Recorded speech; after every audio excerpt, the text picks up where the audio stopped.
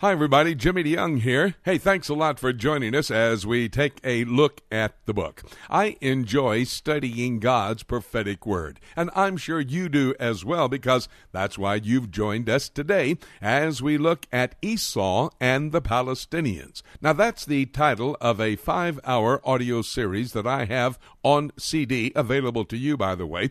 In a moment, I'll tell you how you can get your copy. But we're going to study from that series, from Malachi to Matthew.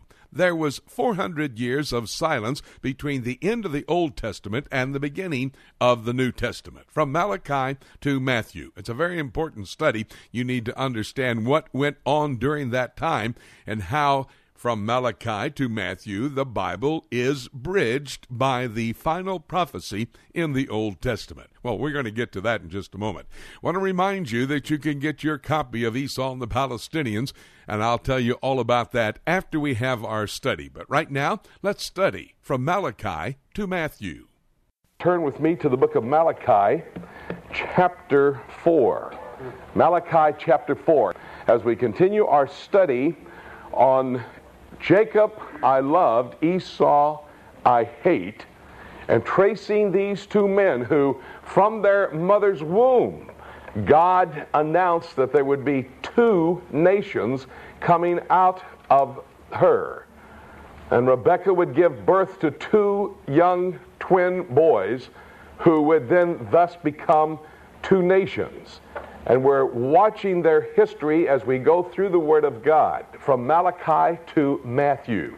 What happened during that almost 500 silent years between the end of the Old Testament and the beginning of the New Testament? Well, several things I want us to think about as we look at two prophecies that had to be fulfilled during that 500-year period of time, and then two potentates who come to power, or endeavor to come to power, and then two programs, sovereign programs of God, that we're going to look at in just a moment. Here in Malachi chapter 4 and verse 5, a very interesting word. We end the Old Testament with a prophecy, and we begin the New Testament with the fulfillment of it, basically. Malachi chapter 4 verse 5, Behold, I will send you Elijah the prophet before the coming of the great and dreadful day of the Lord. And he shall turn the heart of the fathers to the children, and the heart of the children to their fathers, lest I come and smite the earth with a curse. The prophecy of Malachi, the last of the prophets. And if you look at the major and minor prophets, let me tell you how they're not in any special order. And how do you determine which is a major and a minor prophet? The way I do it, basically, the major prophets are the large book, the minor prophets are the smaller books. Not so almost with Zechariah, which is 14 chapters, but it would be a minor prophet, but that's how they break down. There were two prophets that prophesied during the Babylonian captivity. That would be Daniel and Ezekiel. There are three prophets that prophesied after the Babylonian captivity. That would be Haggai, Zechariah, and Malachi, the last three prophets of the Old Testament. All the other prophets prophesied prior to the Babylonian captivity. So that's how you determine when these speakers or these prophets of God were giving their messages, either to Israel in the north or Judah in the south, or a combination of both of them back together, united once again under the flag of the nation of Israel.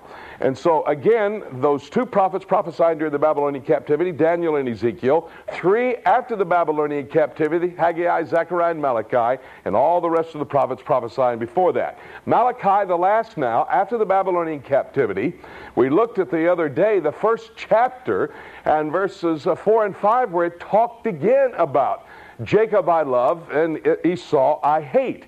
At the conclusion of his prophecy, he's saying there's an Elijah going to come to announce the Messiah. Messiah is not going to come to that dreadful and terrible day of the Lord until Elijah does come.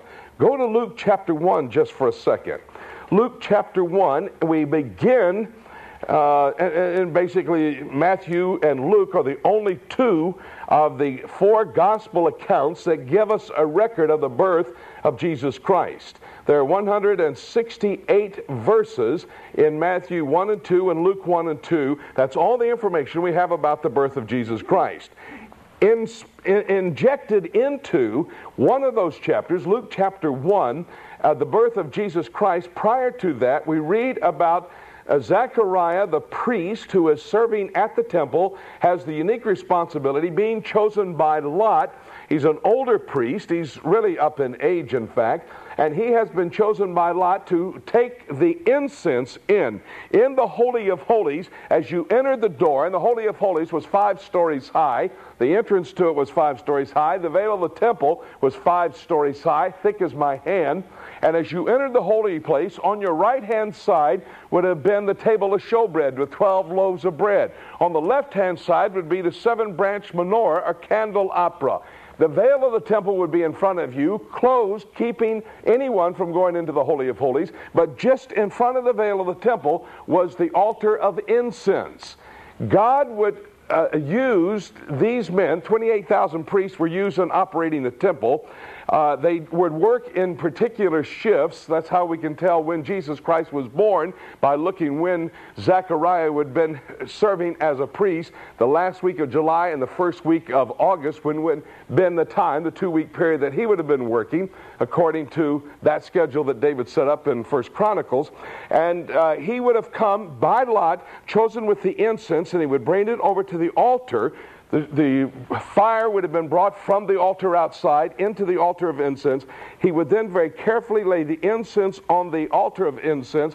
The smoke would then go up and through the roof of the temple for the purpose of giving the idea to the people gathered for the temple worship that their prayers were being offered up to God. It was a special time, and every day when this priest chosen by Lot would go in and put the incense on the altar, everybody would be standing outside in anticipation for the smoke ascending into the heavenlies, which was an example or a type of their prayers going into the heavenlies. Well, when he went in, they kept standing, they kept standing, he kept standing. We know what happened. Gabriel came to him and told him he was going to have a son.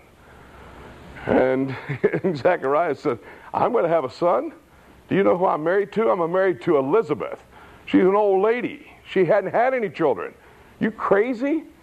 Gabriel, you think you're pretty smart, but I don't think this is going to happen. Gabriel said, tell you what, buddy, you're not going to talk anymore because you don't believe me until you take him for circumcision his 8th day of his life. By the way, his name's going to be John. You know the rest of the story. John the Baptist, who Jesus Christ said, chapter 11, the book of Matthew, verse 14, could have been Elijah. The fulfillment of the prophecy of Malachi had the Jewish people accepted him. And so over those silent years, preparation was being made for that Elijah, the prophecy of Malachi chapter 4, to be born, to be the herald, to be the forerunner of the Messiah. And it was in such a time as this that the Messiah would come forth. It was in the fullness of time, Paul wrote to people at Galatia.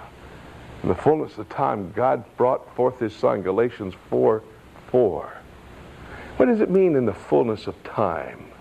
Well, the Roman Empire was in power at this time. That gave a stability to the known world. They needed that stability for the gospel message to go forth. The Roman Empire also had set up an infrastructure. The Roman road. You can see evidences still 2,000 years later of the Roman road. We have gone to many sites on the television program Day of Discovery that we do, and we've stood actually on the Roman road that was built prior to the birth of Jesus Christ. So there was a stability, there was an infrastructure. They had to have a road system to get the gospel message out. There was a common currency, the denarius. Common currency. Quite interesting parallels between the revived Roman Empire and the old Roman Empire, a common currency. There was a common language, Koine Greek. Everybody knew that language.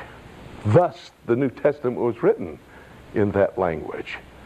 And fifthly, there was a synagogue system that had been set up. When they went into the Babylonian captivity, 586 BC, the temple was destroyed.